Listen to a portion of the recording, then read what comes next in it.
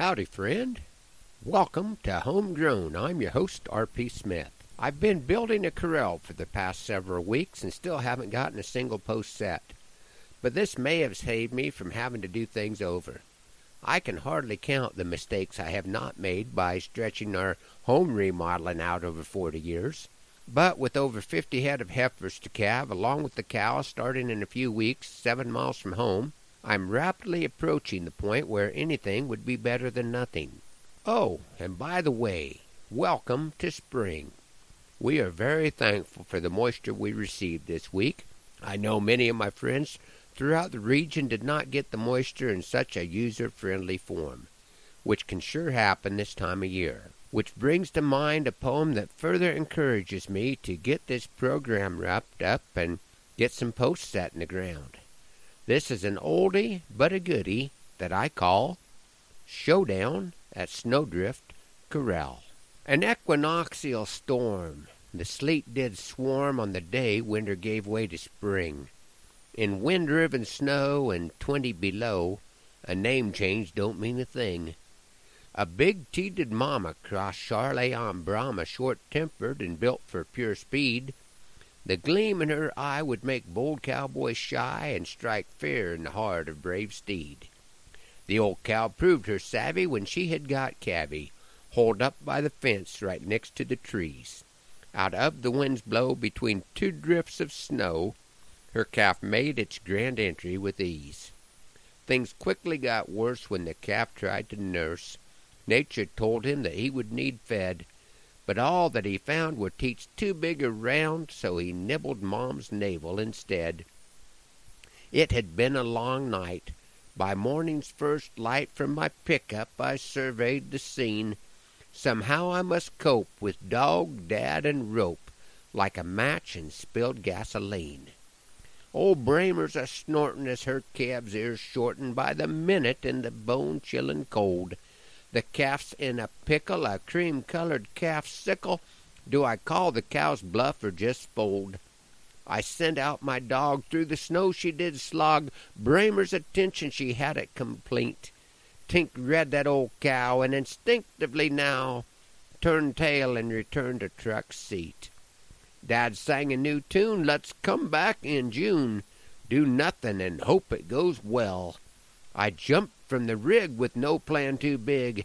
It was showdown at Snowdrift Corral. The cow came my way, saying, "Punk, make my day," filling my heart with pure dread. Her ears they did snap like a semi's mud flap till they slapped on my backside instead. I felt some less bold. Through the snow I was rolled, then tossed like a toy thrown away. I tried to repel as downward I fell. Her head snagged my loop in the fray. From the truck Dad ejected like he'd been rejected. He thought things were going too fast.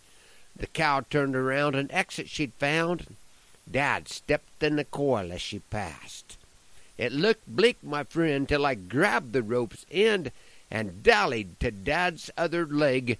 Bramer started to slow as we scooped up more snow, and I knew that success we would peg. What happened next left me some perplexed. She leaped from a snowdrift and flew through the sky. I thought she was toast as she lit on a steel post, and Dad screamed that the old cow would die.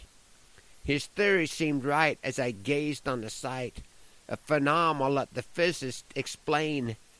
That cow balanced there, all 4 feet in the air like a 3/4-ton weather vane. When you're in doubt, just milk 'em on out. Fresh logic in that old western code. With each frothy squirt, her hooves neared the dirt as she flailed as I lightened her load. Dad's freed from the rope. Bramer's off on a lope. Her ballast drained to the last drop. With 3 strands of wire spurring her heart's desire, she went quite a ways 'fore she stopped. The calf ate its fill of her ill-gotten swill. We left him knowing the cow would return, and when she soon did in the pickup we hid. Who says that an old dog can't learn? Dad said, "You've had fun, but there's work that needs done." He spoke clearly now on my behalf. "Son, if you had been thinking, instead of just dinking, you would have put a tag in that calf.